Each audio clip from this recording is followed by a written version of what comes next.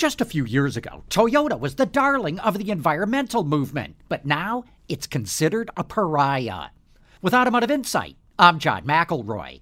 The Sierra Club and the Environmental Defense Fund have attacked Toyota because it promotes hybrids instead of electric cars as a better way to fight climate change. And that criticism really stings.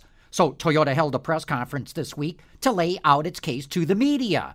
Cooper Erickson, a group VP at Toyota, says one reason they get criticized is they don't show off future models. Other competitors have laid out their EV product plans for the next 5 to 10 years, and that creates the impression that they're ahead. Toyota will actually have 15 EVs coming by 2025 and plans to sell 2 million a year worldwide by 2030. Even so, Erickson admits Toyota still needs to work on its messaging and continue to fight the criticism.